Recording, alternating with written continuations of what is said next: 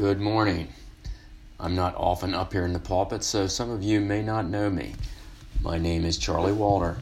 I'm the shepherding pastor at Keystone, so naturally I oversee a lot of the personal ministry work that happens here. So in this message, you'll probably hear some influences that come from my personal ministry experiences, especially from counseling. Well, let's first rewind back to Pastor Brandon's sermon last week. The big idea behind that message is that the heart of the matter is a matter of the heart. He said, the heart of the matter is a matter of the heart. And he used the story of the first person born, I say born, in the human race. That's Cain, killing his brother, Abel.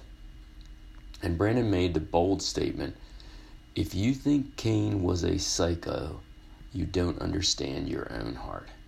If you think Cain was a psycho, you don't understand your own heart. Brandon also repeatedly asked two questions throughout his sermon. How can this happen?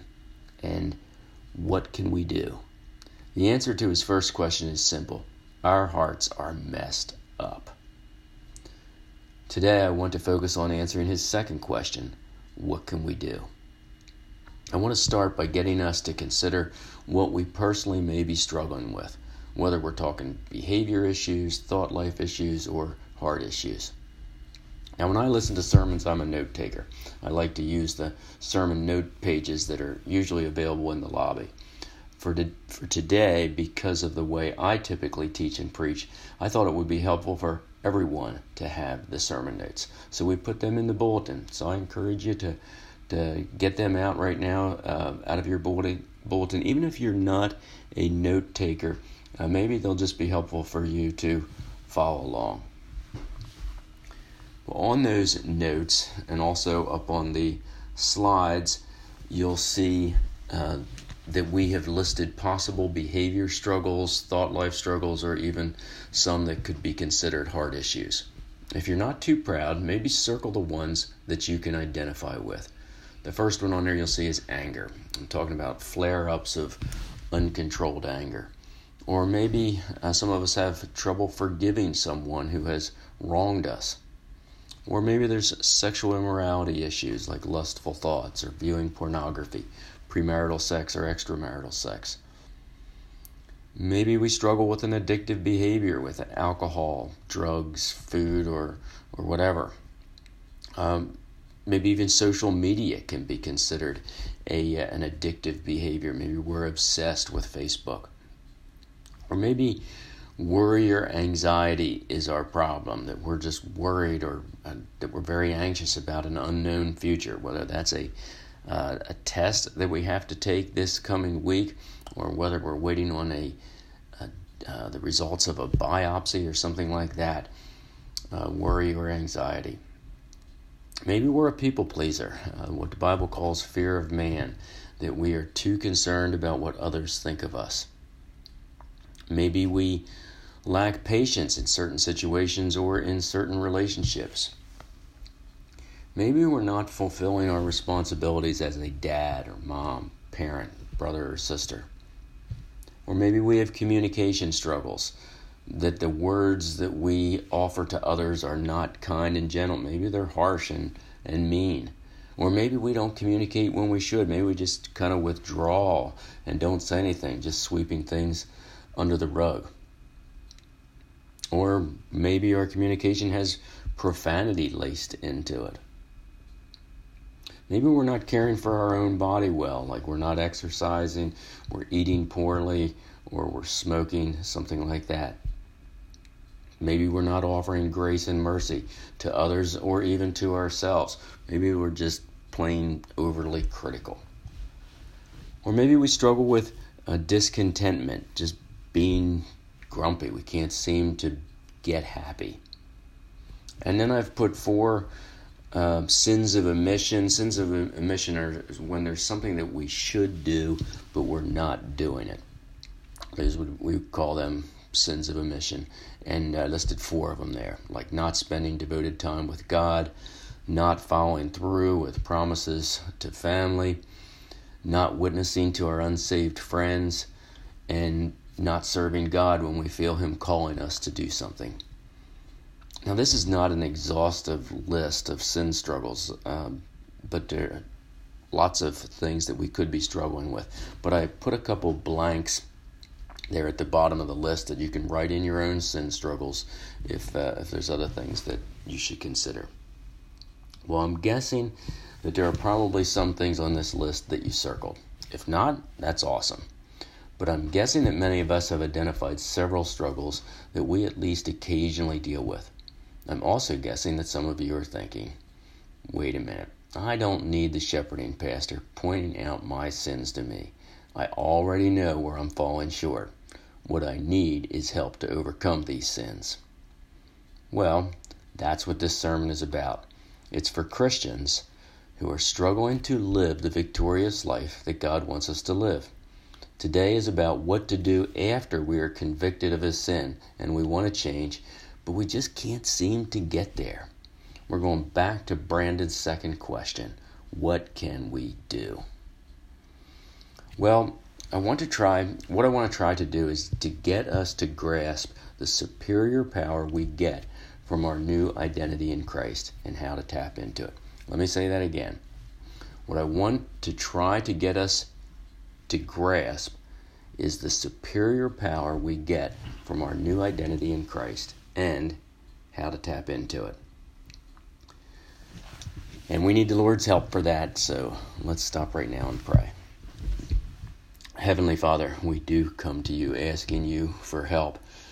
You've given us this amazing gift of Christ, putting Him, the Spirit of Him, in us, changing us. And so, Father, we thank you for that gift. But, Father, help us to understand what that means to have Him inside us, what it means for our identity to be changed, and the powers, the resources that we have, and how to tap into those things to live a different life, to live the godly life, to be able to defeat some of the sin struggles that we just listed. So, Father, we ask for your help with today's message, and it's through Jesus we pray. Amen. All right, let's make sure we're all on the same page with the phrase identity in Christ. And I encourage you to open your own Bibles and turn to Galatians 2:20. And although I'm going to be referring to a number of different scripture passages today, you really only need to turn to two of them, but this is one of them. This Galatians 2:20 is a key verse. We're also going to spend a bunch of time in 2 Peter, so you can turn there eventually. But the other verses I'm just going to put up on the screen. You can look at them when I put them up there. You don't really need to turn to them if you don't want to. All right, so here we are. Galatians 2:20. My old self has been crucified with Christ. It is no longer I who live, but Christ lives in me. So I live in this earthly body by trusting in the Son of God, who loved me and gave himself for me. The first thing we see is that Paul was killed. He was crucified. He no longer lived. Now, he was still up and walking around, so what died? His old self, his old ways. And one of the big deaths here was the power of sin. It was crucified with Christ. So if Paul died, what is left? Christ. Christ lived in Paul. Christ lives in me. As I look at myself, either as I look down at myself or I look at myself in the mirror, I don't see Charlie because Charlie died. I should see Christ because Christ now lives in the place of Charlie. Do you think this is a little strange, a little hard to believe, maybe even a little creepy? Well, you should. It's crazy. It's amazing. It's not natural. It's actually supernatural. When we accept Christ as our Savior and choose to follow Him, there is a supernatural identity change that takes place. Paul explains this a little more in detail in chapter 6 of Romans. Let me read that to you. We know that our old sinful selves were crucified with Christ so that sin might lose its power in our lives. We are no longer slaves to sin. For when we died with Christ, we were set free from the power of sin. All right, notice a couple things in there. It says our old sinful selves were crucified, and that the power that sin had no longer has control over us. And 2 Corinthians 5:17 says something very similar. Let me read that. It says, anyone who belongs to Christ has become a new person, or some of your translations may say a new creation. And it says, the old life is gone, a new life has begun. Charlie is gone. Chuck is gone. Chuck was crucified with Christ. He no longer lives. Charlie lives. Christ lives in our place. As crazy as this may sound, it is for real. We should look at ourselves and see our new identity, our identity in Christ. Now, as we look at ourselves, there are two huge self-perception changes that this identity change should give us. The first one is value or worth. And I'm not talking about self-esteem here. That phrase self-esteem, you won't find it in the Bible anywhere. It is an esteem, and it is kind of a pride, but it's a pride in Christ. It's an esteem in Christ. We could call it Christ esteem. So when we look at ourselves and we see Christ, naturally we should have a very high opinion of ourselves, of Christ actually, a high value, a high worth. It's a big deal. Now, many of us mistakenly get our value and worth from something other than who we are in Christ, like our performance, our appearance, our athleticism, our intelligence, our job. The list goes on and on. This is a really important self-perception change. It's huge, and we talk about it a lot in counseling. But it is not what today's sermon is about. Today's sermon is about the second self-perception change, which is potential power. Potential power. Think of it this way. Think what you could have done on your own before your identity changed. Now think what you can do if you base it on what Christ can do. Compare your power to the power of Christ. Let me talk about our yard for a minute. I'm talking about the lawn around my house. It is so hard. I'm pretty sure that when the excavator spread the dirt back over our lot after the house was built, he had two piles of dirt that he could choose from. One was the sub-earth or whatever you call it, and the other was topsoil. I think he grabbed from the wrong pile. I think what he spread over our lot was clay. So hard. And I think he must have got a vibrating roller to compact it. It's just, you can't imagine how hard it is. It's like concrete. Now, our family likes to play croquet, and I'm usually the one who sets it up. Shouldn't be a big deal. Pushing 9 wire wickets into the ground and 2 wooden stakes should be pretty simple. But in our yard, it is a big deal. I've tried a couple things. I tried taking the wickets and grinding points on them, really sharp points, so they could be pushed down in the ground. That didn't work. One year I was trying to hammer the wickets in. That didn't work. One year I got so frustrated, I took a portable electric drill, cordless drill, with a masonry bit, and I actually drilled holes in the ground to put the wickets in. I'm not kidding about this. That's what I did. But the neighbors thought I was nuts. Well, why am I talking about my yard? Well, if you look over there on the stage, you'll see that big rototiller. One of the things I found is that if I'm going to do any landscaping, planting, whatever, I need to break up the soil first. And I have 2 choices. I could do it with my own strength with this little hand tiller that I have in my hand right here, or I could use some non-human power. Dean Pfeiffer's Husqvarna 24-inch, 5.5 horsepower, model 5500 rototiller. Dean, fire that puppy up.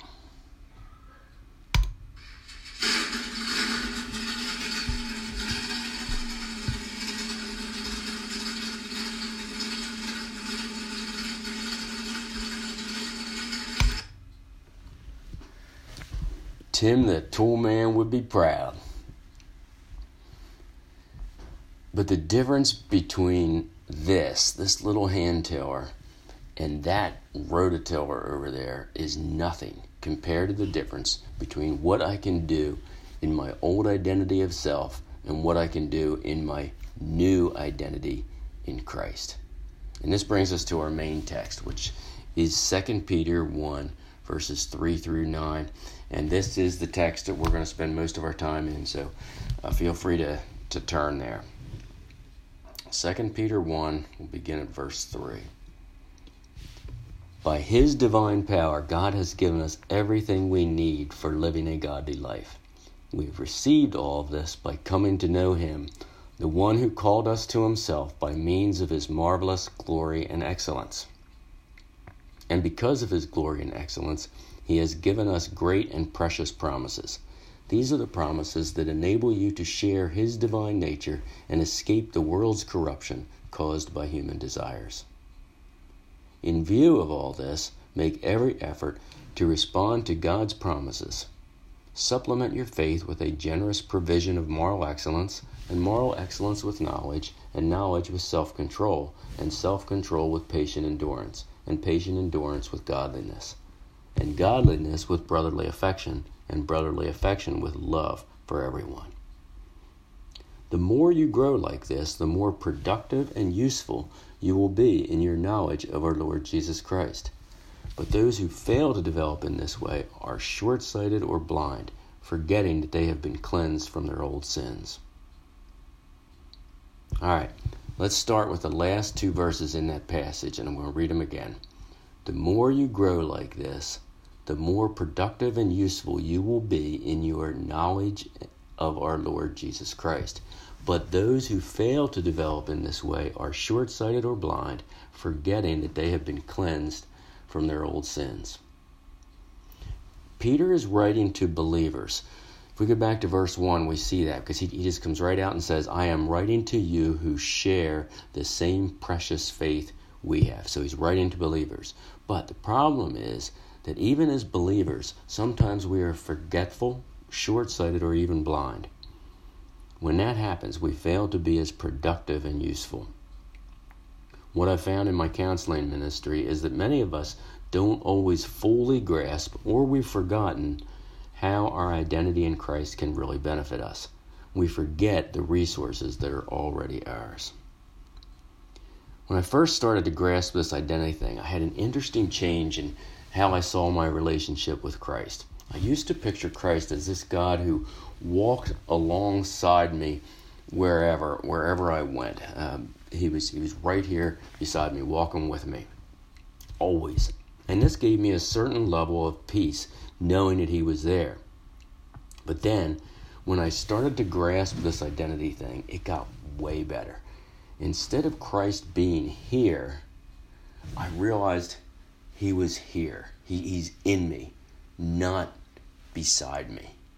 Not just walking beside me, in me. Big difference. All right, let's go back to the beginning of the passage. And I think this is the best part. This is such an awesome passage. Verse 3. By His divine power, God has given us everything we need for living a godly life. We started out this message by identifying areas in our lives where we may not be living that godly life. This verse answers Brandon's question, what can we do? Well, it's not our power that is the solution. It's His divine power. And it says God has given us everything we need. Well, what is everything? Answer, Christ. We've been given Christ. He's in us. But what do we get when we get Christ? And here's where it gets a little theological, so just bear with me here. God has attributes, or in other words, characteristics. Some of those attributes are communicable and some are incommunicable. You've probably heard of communicable diseases. Those are diseases that can be transmitted from one person to another. Communicable attributes are the attributes that God has chosen to share with us. So when our identity is in Christ, we have those communicable attributes of God. And here they are, courtesy of Bible scholar Wayne Grudem, right up there on the screen, also in your notes. Now, we don't get the incommunicable attributes of God like omnipresence. We can't be in multiple places at the same time. It'd be totally cool if we could, but we can't. But look at all the attributes that we do get. Those are the ones in the red font. Look at all of them. We get all those. Let's pick a few of these to describe. My favorite is the attribute of peace. Now, don't think human peace here. Think divine peace, or the peace of God. And Philippians 4, 6, and 7 shows this one very clearly. It says this: don't worry about anything. Instead, pray about everything. Tell God what you need and thank Him for all He has done. Then you will experience God's peace, which exceeds anything we can understand. His peace will guard your hearts and minds as you live in Christ Jesus. It says God's peace, His peace. And when do we get this? Right there at the end of the passage. Here's the identity phrase: as we live in Christ Jesus. I remember years ago getting the phone call that they thought my mother was about to die and I should go out and immediately be with her. My mom and I were very close, had an intimate relationship, and I had about a half-hour drive to get there. I didn't know whether she was going to die before I got there or maybe die in front of me, and I would have thought that I would have been an emotional mess. But you know what? I wasn't. I had a peace that was beyond understanding, just like that Philippians verse said. A peace that was beyond understanding. That is divine peace. That's the peace of God. And I've seen the same thing in many of you. As shepherding pastor, I am often involved in crisis situations with you, whether it be a vehicle accident or waiting for the results of a biopsy or major financial problems, whatever. Many times I see you guys handling these crises in peace. It's not natural. It's supernatural. And it comes from this divinity, Christ, who is inside you. All right, another communicable attribute we can look at is love. Think of the love Jesus Christ has for us. It's sacrificial love. He loves us so much that He suffered and died for us. It's the opposite of selfishness. It's an others-centered love. That love is in us. It's not just that we get that love. It's not just that Jesus is giving it that love in that direction. We get to give that kind of love coming out of us. So it should go both ways because that love is in us. This helps us to love the kind of people who we may find hard to love. And probably when I said that, some people's faces came to your mind right then. Some people are just harder to love. But with the love of Christ in us, we can love them like Christ does. This attribute of love in us overpowers our selfishness. And 2 Corinthians 5, 14 and 15 shows this really well. It says this: Christ's love controls us. Since we believe that Christ died for all, we also believe that we have all died to our old life. He died for everyone so that those who receive his new life will no longer live for themselves. Instead, they will live for Christ, who died and was raised for them. It says, they will no longer live for themselves. Living for self is one of the top heart issues I deal with in my counseling ministry. The answer to this heart issue, as well as many other heart issues, is found in our new identity in Christ. There is power in this attribute of love. At the beginning of verse 14, it says, Christ's love controls us. Christ's love, which is in us, is way more powerful than the sin of selfishness. Couple more. Let's consider the attribute of mercy. Mercy is when God withholds the punishment that we deserve. We know that because of the work Christ did on the cross, we don't have to suffer the penalty for our sins. But do we realize that we have the attribute of mercy in us? We have the power, the supernatural power, to not lash out at someone when they commit a wrong against us. In my counseling ministry, you would probably not believe the stories I have heard. Acts of infidelity that are downright awful, that show me the depths of the depravity of man. But here's the good news. I have been privileged to witness spouses who have shown mercy and offered forgiveness in many of those situations. The only way to understand how they can do it is to realize that they are tapping into a supernatural power, a divine attribute that they have because of their identity in Christ. Okay, one more. The attribute of omnipotence. Omnipotence is derived from two Latin words, omni, which means all, and potens, which means powerful. Put them together, it means all powerful. God is all powerful, totally in control of all things. So, you're probably thinking, wait a minute. We don't get that attribute. That should be an incommunicable attribute. Well, like many of the attributes, we don't get it to the degree that God has it, but we do get it in part. God gives us power, and we are way more powerful in our identity in Christ than when our identity was just in ourselves.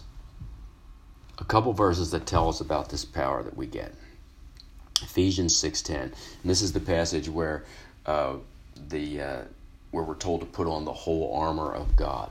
And verse 10 says this: be strong in the Lord and in his mighty power. There's the identity phrase, in the Lord.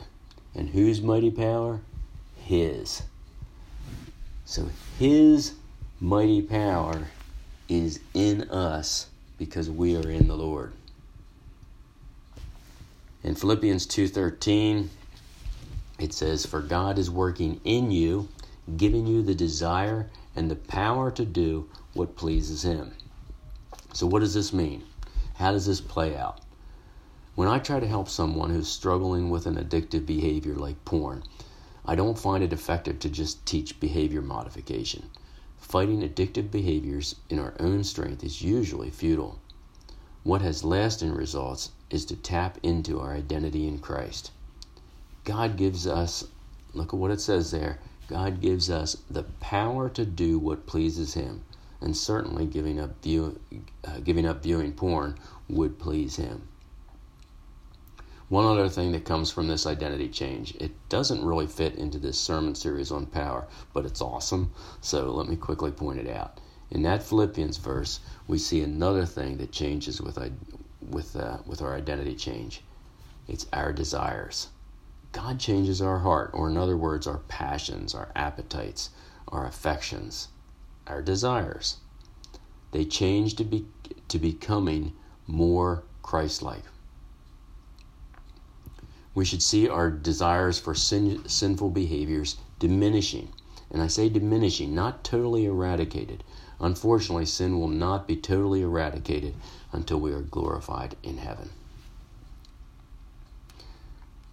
Okay, so hopefully you're getting the idea that we have incredible, superior, even supernatural powers to live a godly life. But maybe, as I describe how these 4 particular attributes play out, maybe you're frustrated because those attributes are not showing up in your life. I think that for many people, the Spirit of Christ is in fact inside them, but they're just not tapping into the power. So how do we do that? How do we tap into those powers?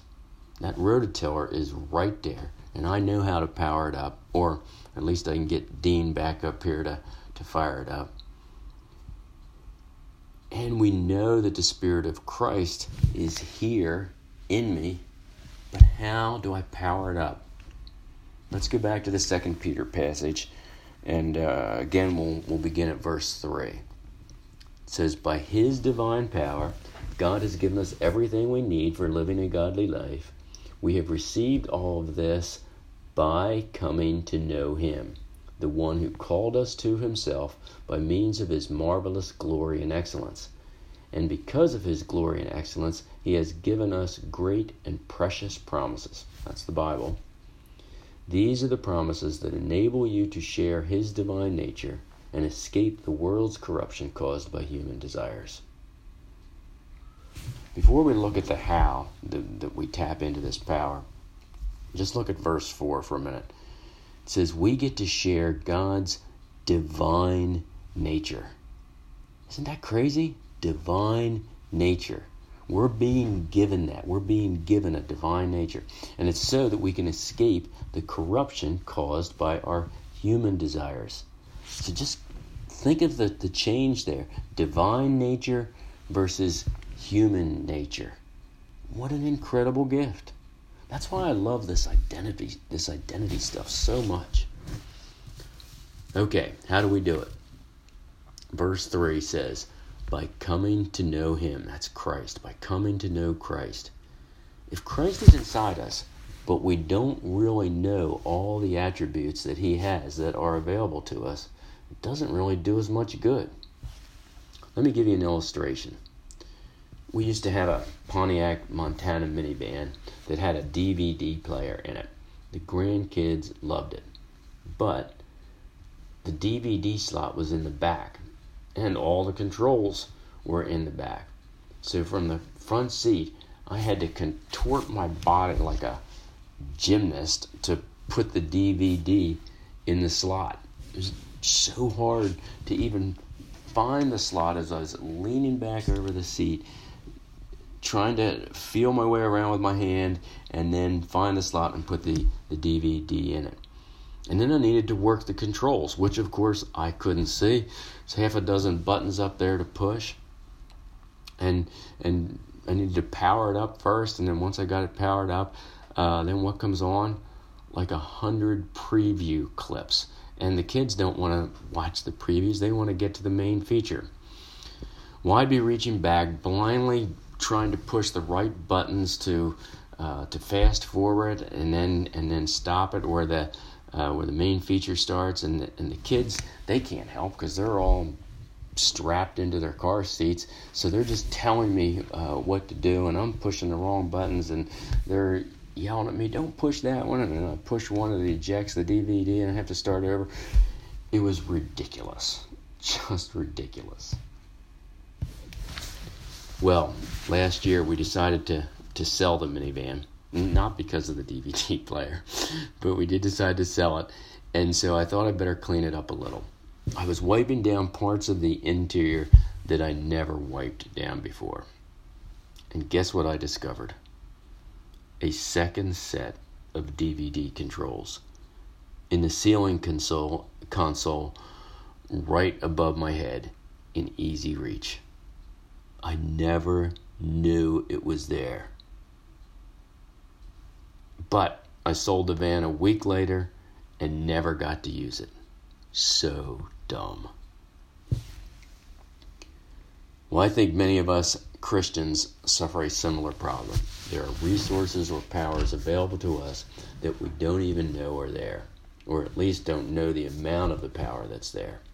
So when Peter tells us that we get everything we need to live a godly life by coming to know Christ, this is more than just knowing Christ as our Savior. It's knowing all his attributes, especially the communicable ones that are now part of us. It's really getting to know him. Well, how do we do that? The best way is in verse 4. It says, God has given us great and precious promises that enable us to share his divine nature. The great and precious promises are in his word. We need to be in the word. Church, just think what we're missing if we're not in the word. We're limiting ourselves as to how much of that divine nature we are tapping into. Here's an important clarification on this identity stuff. Our identity changed when we got saved.